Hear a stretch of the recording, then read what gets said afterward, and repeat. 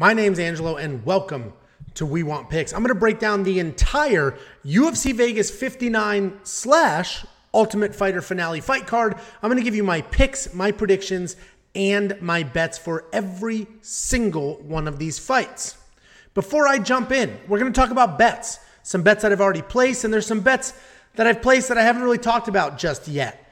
Go to WeWantPicks.com, scroll to the top, and click Become a Member. That will give you full access to all of our early bets, sometimes months in advance, so you can take advantage of those betting lines. We also give you full DraftKings ownership projections. We break down every single fight in detail, give you all of our picks, all of our bets, all of our fantasy plays, and all of the tools you could ever need to make money. It is $10 a month. That equates to $2.50 per week.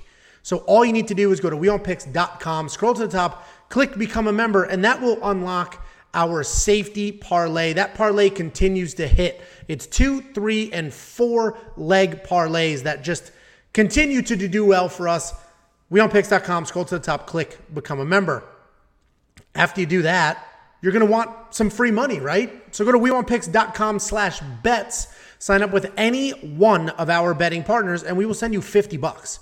Cash App, PayPal, Venmo. I literally will send you $50. I have been paying hundreds of dollars per day because the volume is insane, but it's all good.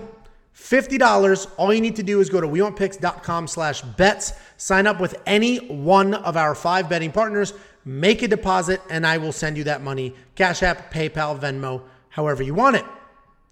And let's jump right in. We're coming off the heels of UFC 277, and full disclosure, I am filming this video a little earlier than I normally do. So if some of these fights have dropped or there's some new fights that have been added that you don't see in this video, make sure you join our Tuesday night live stream where Jacob and I break down every single fight in full detail. And opening up UFC Vegas 59, we have Mayra Bueno Silva taking on Stephanie Egger. Mayra Bueno Silva is a pretty good striker. She's got solid power and pretty good kicks. She likes charging forward and throwing from there. She is a good grappler, but like so many others, the problem is she doesn't have very good wrestling. So even if she wants to get it to the ground to grapple, I'm not sure that she can. She's 3-2-1 in the UFC, but her 2 losses hold up pretty well with decisions to Manon Fiorot and Marina Moroz. She's coming off an exciting win over Yanan Wu, where she was taken down, but she controlled the striking and threatened with submissions. Stephanie Egger is a grappler who has solid power and sloppy but effective takedowns. She marches forward and looks to tie you up and then work the takedowns from there. She will typically hold you against the cage or muscle you to the ground. She's a decent striker as well, but her game plan is definitely to slow the pace and turn it into a grappling match. She's coming off that armbar win over Jessica Rose Clark, where she was a 2-1 underdog and only needed to land 10 total strikes that entire fight. And this is a tricky fight because Mayra Bueno Silva is the better overall fighter, but she can be taken down. Manon Fiorot, who's known as a striker, took her down twice. Montana De La Rosa took her down 3 times, and Marina Moroz took her down twice. If Stephanie Egger comes forward with pressure and a wrestling game plan, she can have some of that same success. I do think I'm going to go with Bueno Silva here because, yes, she was taken down in those losses, but she defended the hell out of a lot of takedowns as well. She defended 19 takedowns combined in those 3 fights, and I think she can do more of the same here. Obviously, it's possible she can get taken down, controlled, and lose the decision, but I do think her physicality and striking should get her the win here. So Mayra Bueno Silva is the pick. And that takes us to another female fight. We have Corey McKenna taking on Miranda Granger in her return after a full year away. Corey McKenna is a very well-rounded fighter and really fun to watch. She literally does everything. She'll march forward, throwing 1s, 2s. Then she'll just back away, stay out of the pocket, throw Superman punches or head kicks to get back inside the pocket. I've seen her pick up double legs and slam her opponents. We've seen a ton of submissions from her. She's just very well-rounded. She can be hittable, and she does need to clean some things up, but she's so tough and so busy that she makes it work. She's coming off the loss to Elise Reed, where she was essentially outworked on her feet. She did have some success, though, with 3 takedowns and almost 4 minutes of control time. Miranda Granger is a technical striker who started her own combat sports career 26 years ago when she was only 4. She's a very busy striker, and even in her last loss to Ashley Yoder, she gave up more than 8 minutes of control time, but she landed 87 total strikes. So when she has the opportunity, she lets her hands fly and she stays busy. She's very tall for the division, which helps her striking and keeps her at range, but it doesn't do her any favors in the grappling department. She's got a very upright stance, which just leaves her wide open for takedowns and shots to the hips and keeps her off balance in clinches. Miranda is coming back after more than a year and a half away, which always makes these breakdowns tricky. Has Miranda worked on her grappling? I don't know. Can she defend all of Corey's takedowns and keep it technical on her feet? We'll see, right? Those are the big questions here, and that's the issue with the long layoffs. You don't know what you're going to get. If this fight stays on the feet, I think Miranda can outwork Corey the same way that Elise Reed did. But if Corey comes forward with those powerful takedowns, she should have the same success against Granger that Yoder did. I like Corey here. I love her pressure. I love her pace. But again, you just don't know what you're going to get with someone when they've been off for a year and a half, for a year, 2 years. You just don't know. Are they getting better? Are they getting worse? What have they spent that time doing? So Corey McKenna is the pick. I think the grappling will be the difference. Then we got Jason Witt taking on Josh Kanan. Jason Witt is a wrestler and grinder who's only looking for a takedown and submissions. He has no intention on engaging in a kickboxing match, and that's fine, because his stand-up is just okay and his chin has seen better days. When he gets on top, and I'm saying when and not if, because he averages almost 7 takedowns per 15 minutes. It's basically inevitable.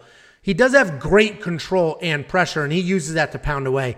He's not really going to hunt for a submission, but if you squirm to avoid those punches from top, he's going to sneak something in and work from there. He's coming off the loss to Philip Rowe, which is just literally the perfect window into who Jason Witt is as a fighter. He dominated the grappling. He had 4 takedowns, an entire round of control, just to be hit and knocked out. Philip Rowe was only able to land 8 strikes in 7 minutes of fighting, and that's all he needed. Josh Kanan is a dangerous striker with very real power. And he's coming off an incredible knockout on the Contender Series, which was ruled a no contest because of a USADA issue. He isn't just a grappler, though. He isn't just a striker, though. He can grapple. He's got a Bree JJ Brown belt, and he actively competes in grappling competitions. He's a very dangerous guy who has not really been to a decision in his professional career just yet. And it's a very straightforward breakdown. If Josh can defend the takedowns, he wins. If he can't, he's going to get grinded on. It's very simple. He obviously has the power to knock Witt out, but will he be able to use it? Jason Witt's a grinder. He has the pace to just constantly come forward and shoot takedowns. In his decision over Brian Barberena, he attempted 18 takedowns, and that's just an insane pace. I think the biggest issue for Witt is that even if he can dominate the wrestling, he can't make one small mistake, because one mistake against Philip Rowe cost him that fight.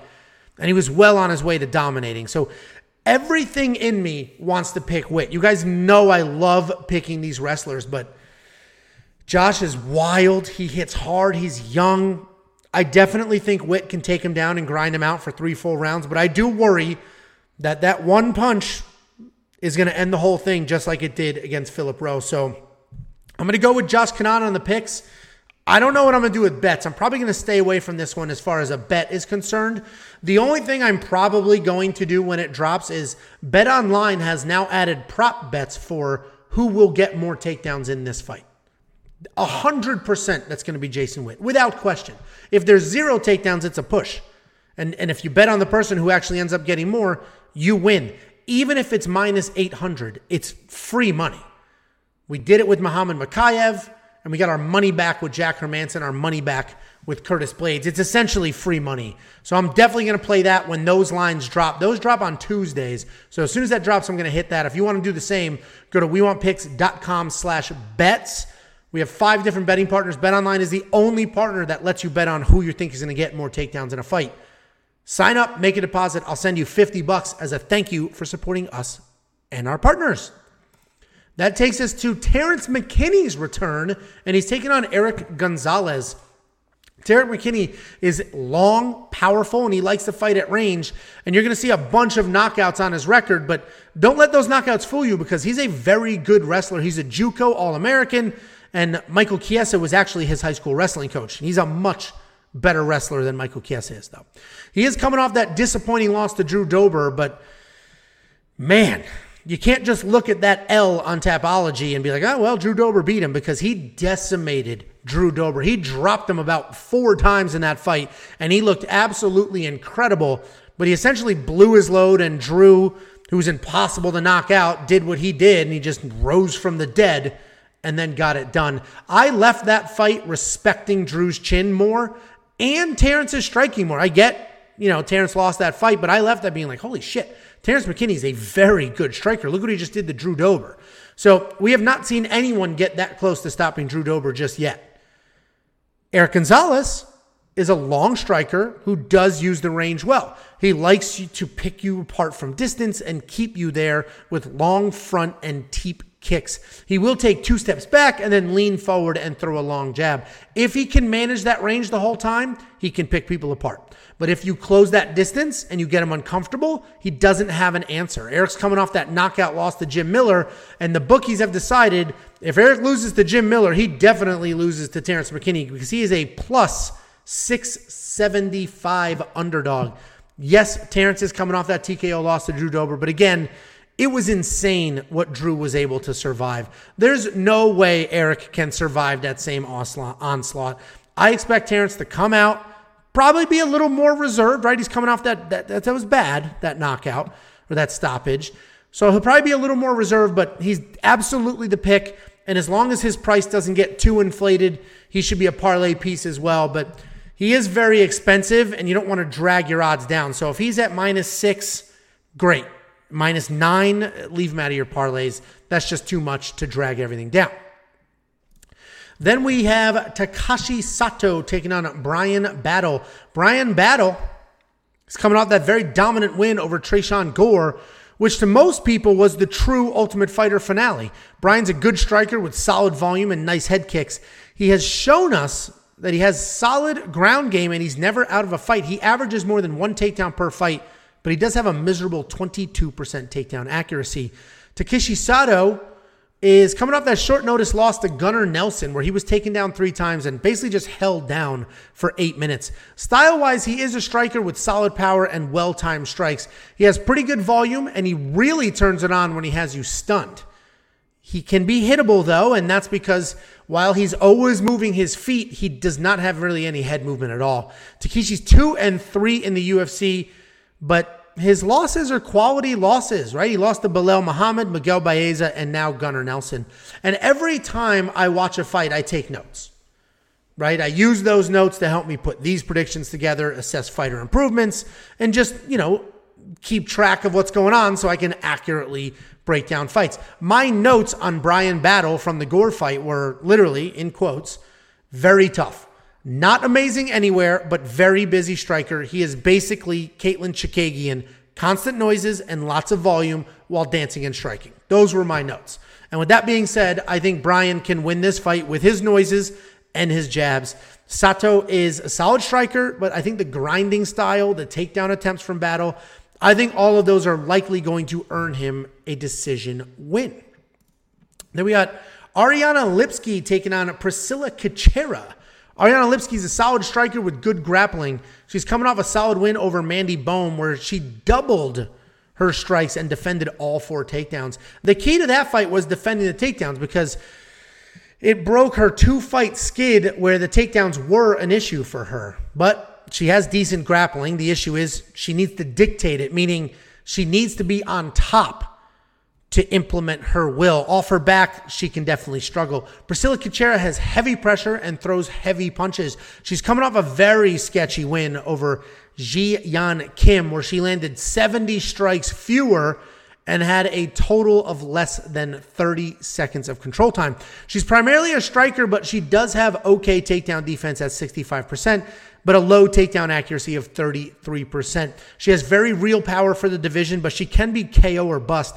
If you look at the stats, you'll notice Priscilla's striking differential of about 4-7, which means for every 4 significant strikes that she lands, she's hit 7 times.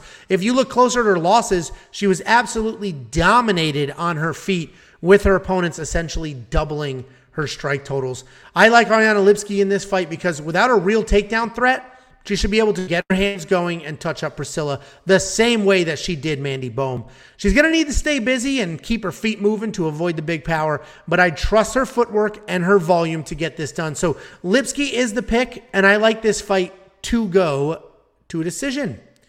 Then we got Sam Alvey, one of the most likable guys in all of MMA, and he's fighting Michael Ojachuk. Michael Ojachuk is a very good striker with fast hands and tons of pressure. He has power, but not a ton. Where he really separates himself from the pack is with his speed, because he's incredibly fast and he literally beats most of his opponents to the punch. He's dangerous on the feet, but he does have some grappling holes. He's coming off that loss to Dustin Jacoby, which was not a great look because Dustin took that fight injured, threw almost no leg kicks at all, and he was still able to win that fight and do some real damage. Sam Alvey gets a lot of leash with the UFC. He's on a pretty bad losing skid right now, but he is fun to watch and he continues to get opportunities. He has deceiving power and very unorthodox striking. He can put you away with one of his weird looping shots and will always be in the fight. He's coming off that loss to Brendan Allen, which was surprising for two reasons. One, he won that first round. He looked very good, seemed to have Brendan in some trouble. And then two, he got rocked bad in the second round before he was submitted. And that's surprising because while he's on this miserable losing skid, he's always had a pretty solid chin. So the fear is that chin starting to go? Michael's a minus 500 favorite. And while I get that Sam Alvey hasn't won a fight since 2018, he's still a capable striker with 3 lifetimes worth of experience. Michael's going to be my pick here because even though he looked pretty bad in that fight with Dustin Jacoby, he's still lightning fast. And we saw that Sam Alvey's chin might be fading here. So I like McCall to touch up Alvey, stay on the outside, and survive any of those crazy Sam Alvey strikes that could potentially end his night. Then we got a couple of heavyweights. We got Augusto Sakai taking on Sergey Spivak. Augusto Sakai is a Muay Thai striker, which means he likes to fight close and make this fight dirty. He's got a ton of power, but he's not very fast, right? He lumbers forward. He throws heavy. He puts up decent volume. He only has one single takedown in the UFC, and that was against Chase Sherman. We have seen him in fights where he should have wrestled, but he didn't. He does, however, use the cage to lean on you, slow you down, and rack up that control time. He's on a 3-fight skid with losses to Tuivasa, Rozenstruik, and Overeem. Sergey Spivak is a heavyweight grappler who is a much better hammer than a nail. He has great ground and pound with solid takedowns. He has an okay submission game, and he's a capable striker. He does not have KO power, though, but he does have a decent jab and solid volume. He's coming off the destruction of Greg Hardy in March, where he got 3 takedowns and a stoppage win in less than half a round. And this fight's going to come down to Sakai's takedown defense. If this entire fight is a kickboxing match, then I think Spivak could potentially be in trouble. He was put out by Walt Harris and Tom Aspinall on his feet. As of right now, Sakai has a solid takedown defense of 68%, but he has been taken down 3 times by Alistair Overeem in that loss. I think Spivak comes out and fights Sakai the same way he did Tuivasa when he beat him back in 2016. Cage presser and diving at the legs. I see Spivak getting takedowns and will win with a potential stoppage because Sakai off his back has no movement and he just takes whatever you give him. If you can take Sakai down, you could have a pretty good night, and I think that's exactly what's going to happen with Sergey Spivak. I'm probably going to throw a money line bet on Sergey Spivak in this fight. Then we have what basically would be the co-main event if this wasn't the Ultimate Fighter finale. We've got Vicente Luque taking on Jeff Neal. Vicente Luque is pretty good everywhere. He's got power in his hands, solid wrestling defense, and fantastic submissions if it gets to the ground. At the end of the day, he is a striker and he's looking to bang it out on his feet. His 61% takedown defense may seem low, but since 2017, he has only been taken down 9 times total, and his only loss in those runs was to Bilal. So all of these takedowns in some of these fights, he's still winning those fights. Just like Nico Price, Michael Chiesa, he wins those fights even though he was taken down. Jeff Neal's a very good striker with very real power, solid volume, and solid takedown defense. He is not the most technical, but with his power and his aggression, he doesn't need to be. Jeff likes to dictate the pace, range, and exchanges. If he can stay at kickboxing range and use those kicks to set up his punches, he will have a ton of success. But if you get in his face and you tie him up, he gets frustrated and exhausted. He's coming off a close win over Santiago Ponzinibbio, where he actually landed fewer strikes and he was taken down. Leading up to his fight with Belal, I think Luque was pretty overhyped. He was on a hot streak and he looked incredible, but people just chose to ignore the fact that he had some grappling holes that were exposed in that Chiesa fight. I just don't think that matters here, though. I don't see Jeff Neal working for takedowns. He only has 3 takedowns in his entire UFC career, and I don't see that changing here. So that will mean that this is going to be a striking match, and strike for strike, I like Luque to win. Not only does he have better striking differential, but he has got cleaner footwork, better speed, and higher volume. So again, pretty confident in Vicente Luque to get this done. And that takes us to the first of 2 Ultimate Fighter finales. In full disclosure, I don't watch The Ultimate Fighter. So all of this insight is from watching tape and doing research, not from watching The Ultimate Fighter. So I don't know if that matters, but I've got none of the drama from the house to factor in here. But we got Juliana Miller taking on Brogan Walker. Juliana Miller is an inexperienced fighter. She's only got 3 professional fights, but she is focused and very intense. She talks about her head state in interviews, and while many people will say, I'm willing to die in there, you really get the impression that Juliana is. She's not the most skilled fighter, but she will work for your money. She's very aggressive and she comes forward immediately. While she can be wild on her feet, she is a grappler at heart. If she can get you to the ground, she has impressive scramble skills and she could snatch things up in transitions. On the other side of that coin, we got Brogan Walker, who is one of the most experienced fighters from that tough house. She has been a professional since 2014. And it's not just that she has been fighting for a while. She has fought high level of competition on the regional scene. Her only 2 losses are to UFC standouts Erin Blanchfield and Pearl Gonzalez. But it's not as just, it's not like she's just beating all the regional fighters, but then losing to the good ones that make it to the UFC, because she has a solid win over Miranda Maverick from back in 2018. Style-wise, Brogan is a grappler. But while she got her BJJ black belt 3 years ago, she does consider herself a striker at heart and is well-rounded enough to fight anywhere.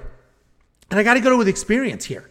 While I love Juliana's intensity, her pressure, and her will to win, you just can't make up for high-level experience. I see Brogan being more composed, weathering the storm, not panicking, and being able to impose her own will. Fighting in the tough house is definitely stressful, but it is not nearly as stressful as fighting on a real card with a full lineup. So yes, it's still in the apex, but it's an entirely different feel. And I think Juliana could potentially enjoy that moment a little too much.